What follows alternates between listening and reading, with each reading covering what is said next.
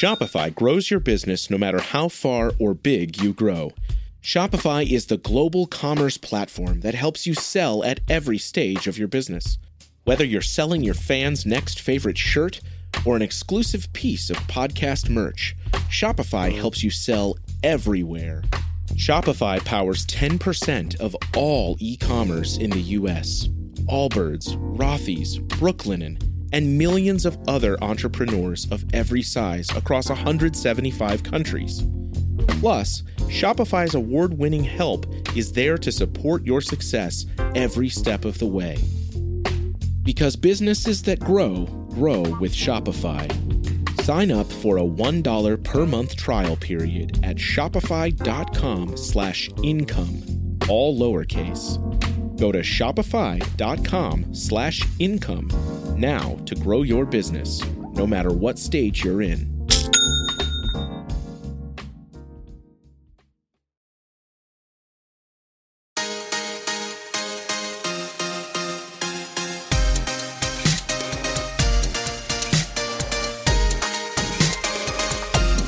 Hey parents, welcome to another episode of the Wonder of Parenting podcast, a brain science approach to parenting. I'm Tim Wright. I'm your host for this podcast, along with the expert, Dr. Michael Gurian, coming to us live and in person from Spokane, Washington. Michael, it's good to have you with us as always. Great to be with you. The expert. I better live up to that. I think you will today. You're going to earn your keep today with today's question.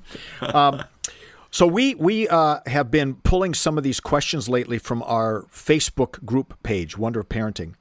And if you're not a part of the group, I really encourage you to join us there. You just go to Facebook and then you do a search for Wonder of Parenting, hit join, and then I'll let you in. And we have over 1,000 parents now.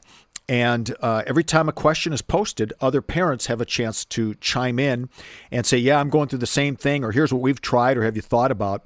And as Michael said on the last podcast, there's so much wisdom being shared on that Wonder of Parenting group page. So we'd love to have you join us for that. And I'm going to share with you a couple questions, or a question and response from that page here in a moment. We always want to say thanks to our sponsors, because it's our sponsors who make it possible for us to come to you free of charge. And one of our sponsors is Dr. Greg Jantz. He's been with us almost since the beginning. He's a good friend of Michael's and mine, and a great author, a great human being. And he really knows his stuff when it comes to helping people in a lot of areas. His clinic is called the Center, Place of Hope. They're up in the Seattle area.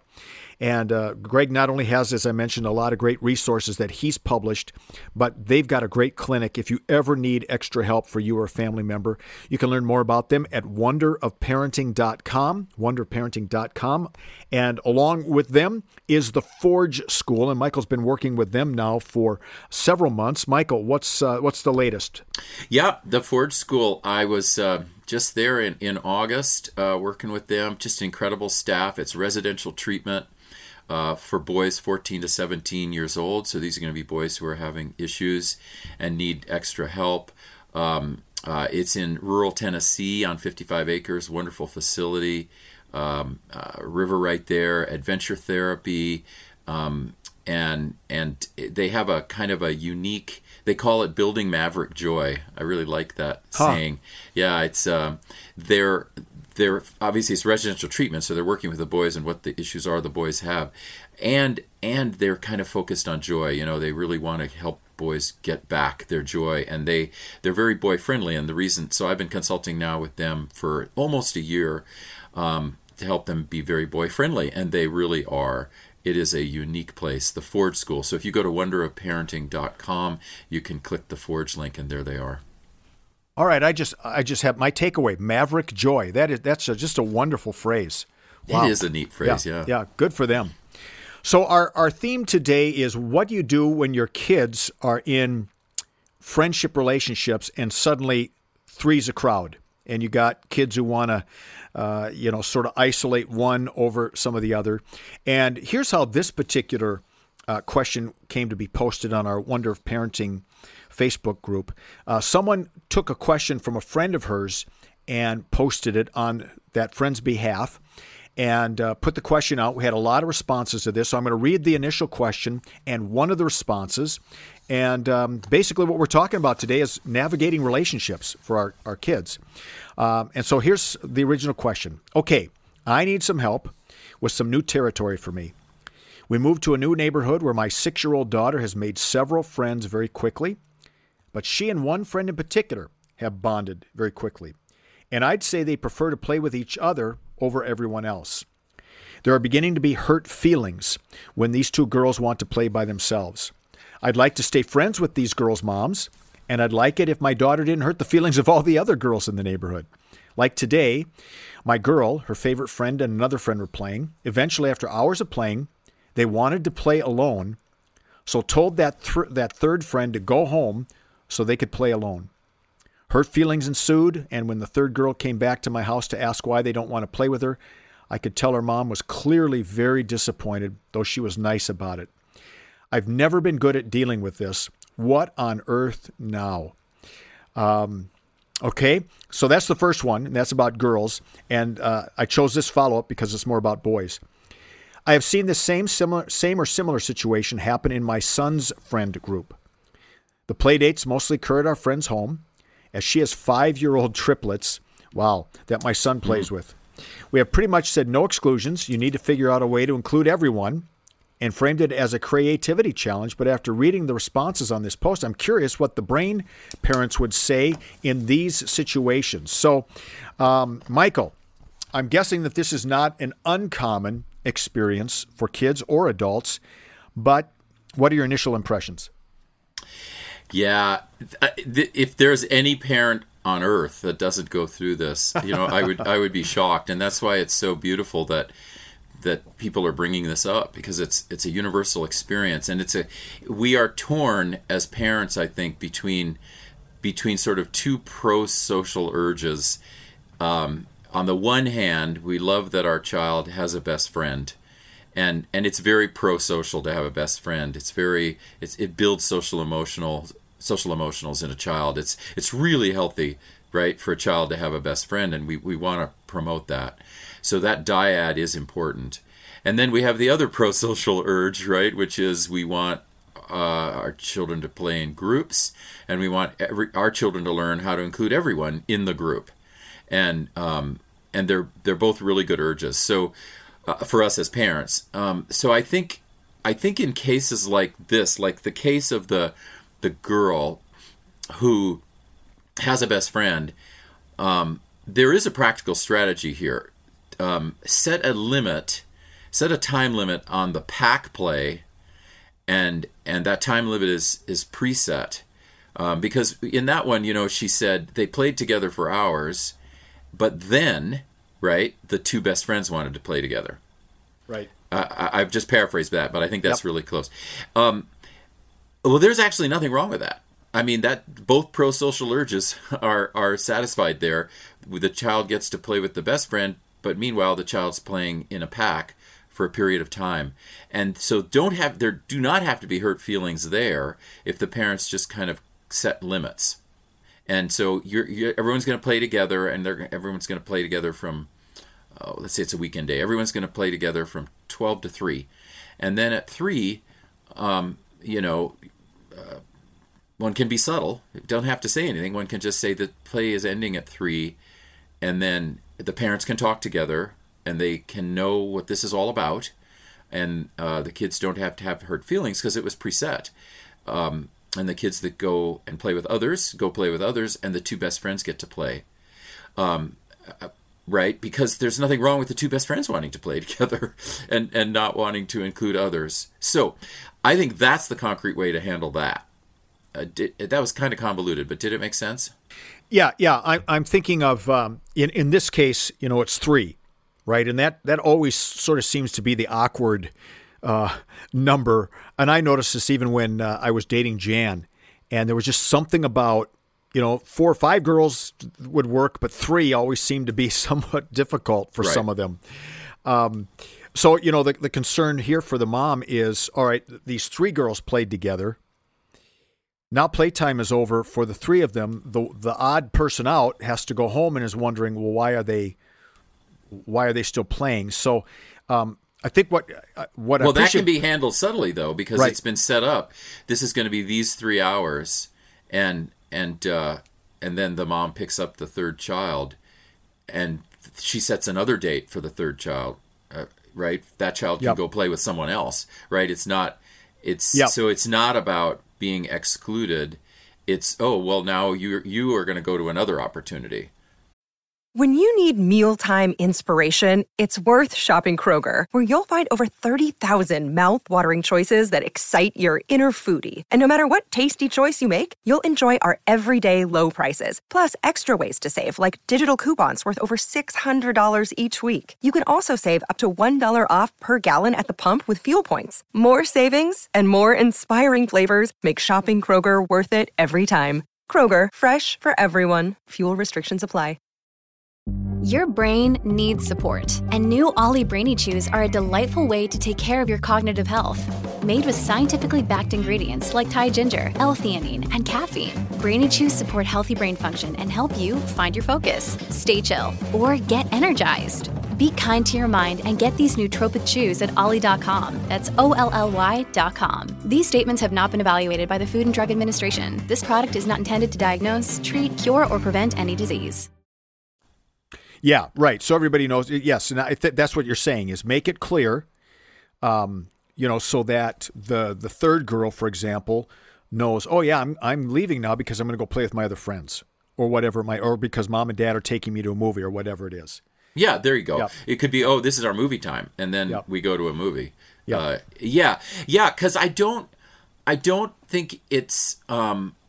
Well, first of all, that pro-social urge is very functional and a beautiful urge to be saying to kids, you need to all play together. Right. That's right. correct. That really is correct. Absolutely. That's the way to go. But then we kind of become scientists of our children, right? And we observe what are their urges and what are they learning from following those urges. And we do this with siblings. We have, let's say that I had 5 children. So I'm going to pick 5. We're kind of like, well, you all got to go play together, right? That's what we say to them. Go entertain yourselves and go play together. But then we know that each of them is an individual, and then they gradually gravitate toward one of the other siblings, and they're not wanting to play with this one as much. And so then we make play dates for this sibling with other kids because in fact, all 5 of these kids are not going to spend their childhoods playing together. They're going to diversify, and they're going to form best friend relationships. And even I, who had 2, you and I both had 2 kids, I'll speak for when I had my 2 daughters, and we definitely, told them they had to play together, and they often did, and were great, but they diversified. It wasn't realistic that they were going to every moment want to play together, so then they would play with other people. And then if one of them had a friend over, this is to your threesomes, what we call a triad, if one of them had a friend over, they would play for a while together, and then the one who wasn't friends, would go to her room, because it just was very clear in the pack and the way the pack was working that, this is really Davita's friend, so I'm going to go, and maybe I'm going to go call my friend. This would be Gabrielle, and I'm going to go play with my friend. So what I'm trying to say is I don't think we should force our children to play in the pack, even the triad, the 3. I don't think we should force them to do that for hours and hours and hours at a time if it feels artificial to them, because I just think they're going to resent, the one that they're forced to play with. And it's and we're not in a way following this child or nurturing the nature of this child, because the child who has the best friend, is getting a lot of nurturing there and a lot of social emotional development. So I don't really think it's right to hold the standard that, for 5 hours, everyone is going to play together. That's our standard. I think we can modify it. And so therefore we set the time limits. And every parent has been through the 10 or 15 years of explaining to their child who gets the feelings hurt, right? Every parent has been through this. Yeah, absolutely. This happens. I mean, it is painful, and let's go to a movie, like you said, or let's call your friend so-and-so. Let's make sure you always have another friend, because being a third wheel is really difficult, and you are going to get ostracized, and then the ostracization can happen, especially if the resentment develops, So there is no easy solution to this, because this is part of their social emotional development, and the hurt is part of how they build resilience, how they build boundaries, how that third wheel learns to take care of herself and go call someone else. All of that problem solving, that's also being learned from the pain of being the third wheel. That's very good. I kind of feel like for this mom, one of the things she's trying to say is, I don't want my daughter to be that kind of girl, right? Who just is kind of mean. And what you're saying is her daughter isn't being mean. There's just this natural desire at that moment for her now to want to spend some time with her best friend, which is understandable. And who knows, in the way kids' relationships work, it could be that the third wheel now becomes the best friend, and the best friend is the third wheel for a while. Those are, the ebbs and flows of relationships. But I think that one of the takeaways here is, again, to be strategic about it and to understand it and to create really good boundaries that can protect kids' feelings.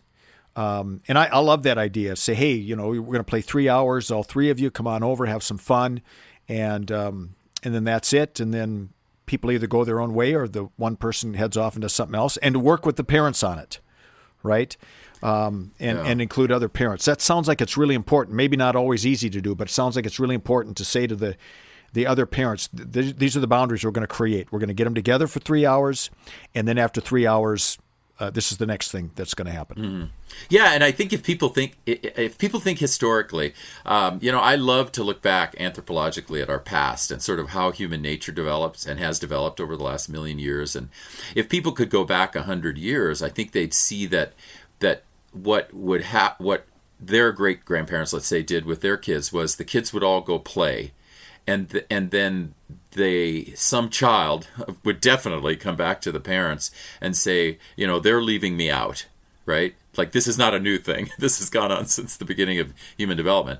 And that parent could have the response of, oh, well, I'm sorry, your feelings are hurt, sort of, so what? Because people were much more brutal, I think, 100 years ago, But let's say the parent said, yep, that hurt your feelings. Okay, so now what are you going to do? And, okay, are you going to go play alone?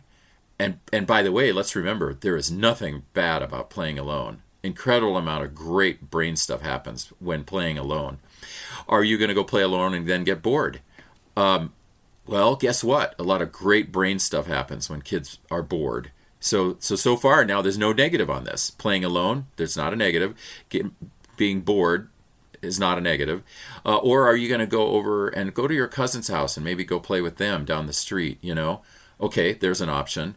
And then the child will find an option, and none of the options are bad, right? None of those options of being bored, of being of playing with someone else, none of them are actually bad options. They all are fine options. We just are saying to this child, we're just doing more now in 2021 as parents than we did in 1921 to try to protect the feelings of this third wheel, right? Yep. To say, we're really sad that you're hurt. And that's sweet that we're doing that. It's really, I think it's wonderful that we're doing it.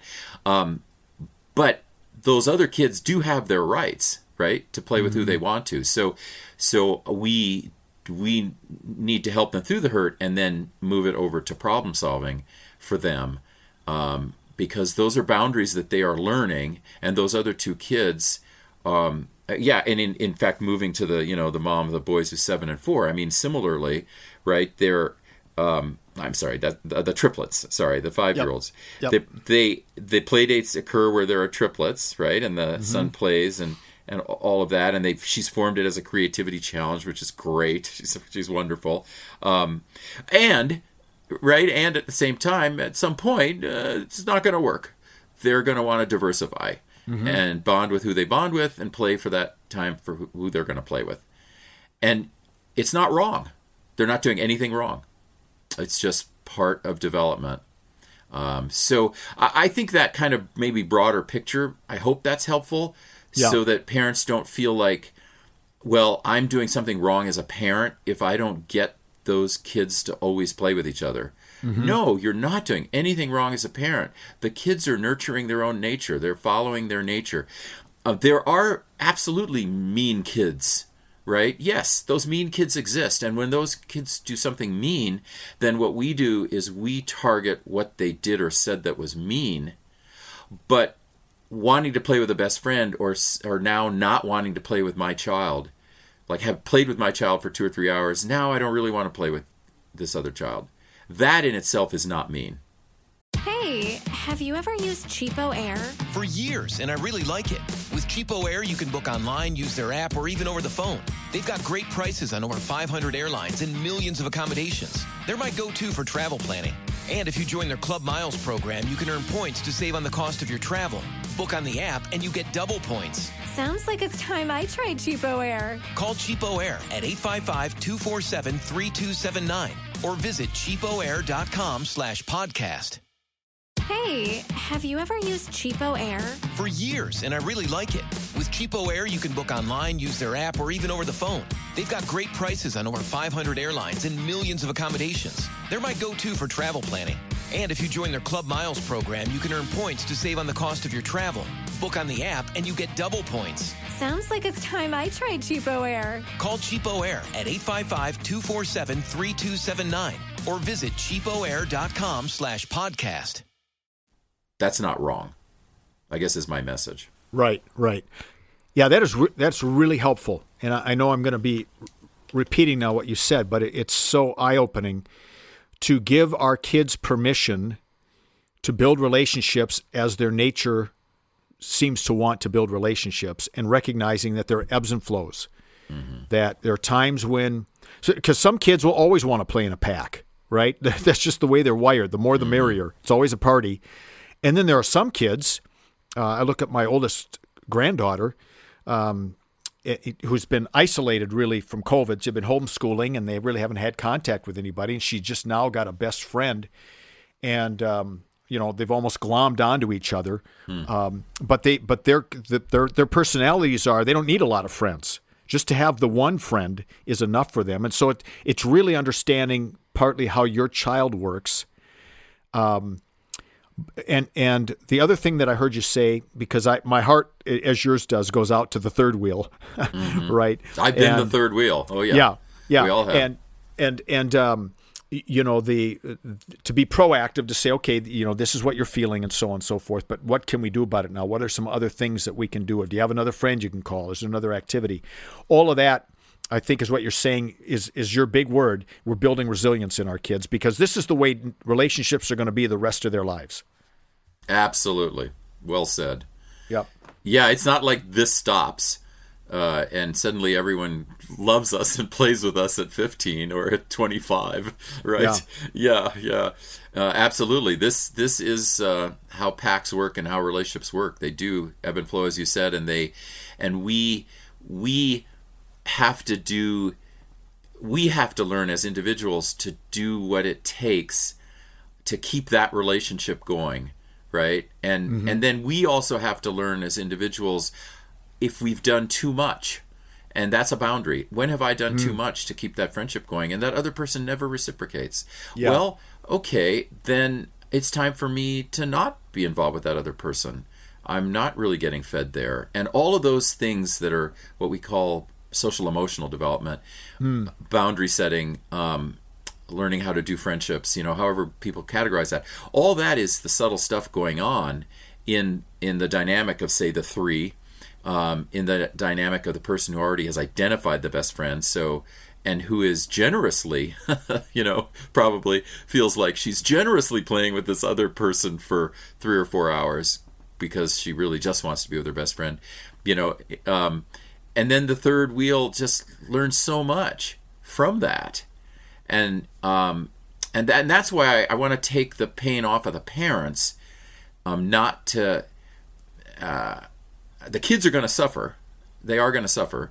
We're going to do everything we can to protect them, as these parents are doing, and they're doing great. But the kids are going to suffer, and that suffering of theirs is not a flaw in us, and it is not a flaw in them, or a flaw in their friends. Like, there's no flaw here. It's human development, and it's problem solving and learning. And I hope that helps us, because then we can really look at targeting meanness, what's actually bullying, which in this case, none of this was actually bullying, right? Then we can go, okay, we're going to really target when someone ostracizes my kid, or my kid ostracizes another kid in a kind of a power over bullying thing, and does it in a power over mean way, like you're ugly and that's why I don't play with you, right? That's what we want to target, because that's where there's some danger to the self-development of my child. This other child said, you're ugly, you're fat, I won't play with you. That we have to target. But we don't have to get mad at some kid because they are not going to play with our kid. Yeah, so in a sense, it's these friendships are helping our kids sort of discover who they are as human beings, what their relational capital is, for lack of a better word. And again, I'll come back to this word resilience because it's such a big one for you. Resilience is built in the heat, sometimes, of hurt and pain, right? Resilience isn't built when it's easy. It's those moments of seeming rejection, confusion. Those are the moments where our resilience is built. Well, that's absolutely true. We just by telling a kid to be resilient, right? That's not how they learn to be resilient. They're resilient because they face obstacles, adversity, even some trauma, and they pick themselves up. They develop the skills, right, with our help also, to pick themselves up, to redirect, to learn what to do, to not take it personally. I mean, that is probably one of the most important resilience skills that we need our children to go into adulthood with, is not taking things personally. Look at the adult world right now. Oh man, everyone takes everything personally, and it's just immature.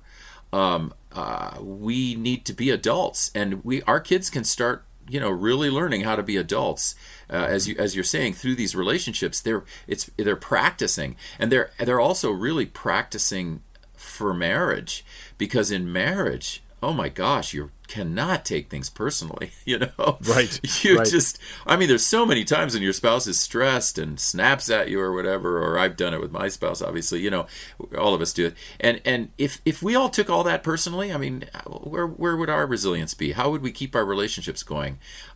We have to practice this as children. And so this is what they're doing. And often when we talk about girls and mean girls and girl drama, those things that are cliches, but we all know what they mean.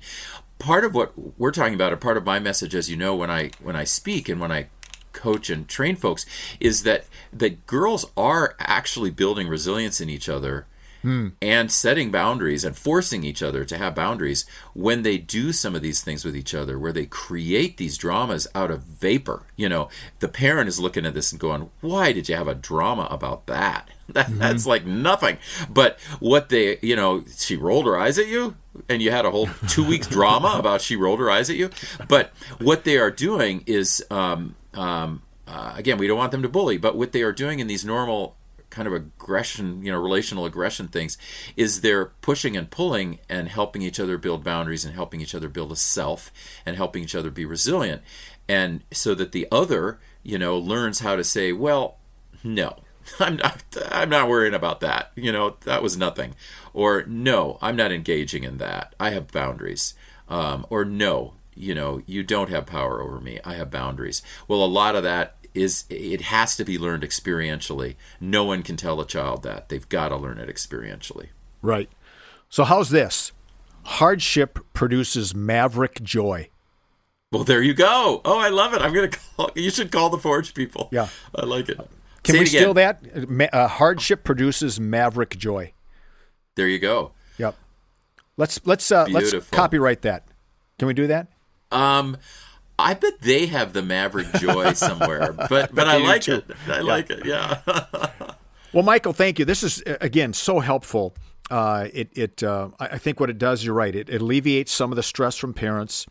It helps us to see that what's going on, as long as it's within boundaries, is good, healthy, normal. It's building resilience in our boys and our girls.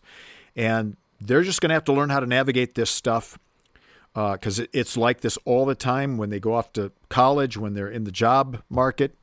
socializing with friends. It's always there. So we want them to learn how to be good, productive adults, resilient adults, and feel good about their core self. And I think you've covered all of that for us really well. Yeah. So thank you.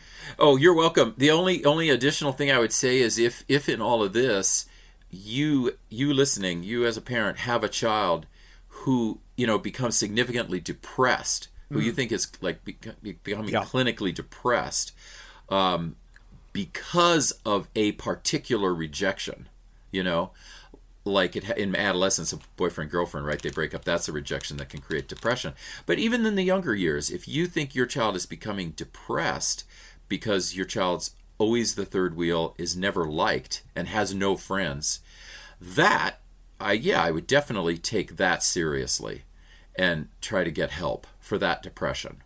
So I did want to add that because, these kids, this is not causing depression, but if depression is being caused, that's clinical. Right. Yeah. Well, thank you, Michael, and thank you, everyone, for listening, and we'll be Thanks, back with you everyone. next time. Hey, have you ever used Cheapo Air? For years, and I really like it. With Cheapo Air, you can book online, use their app, or even over the phone. They've got great prices on over 500 airlines and millions of accommodations. They're my go-to for travel planning. And if you join their Club Miles program, you can earn points to save on the cost of your travel. Book on the app, and you get double points. Sounds like it's time I tried Cheapo Air. Call Cheapo Air at 855-247-3279 or visit cheapoair.com/podcast.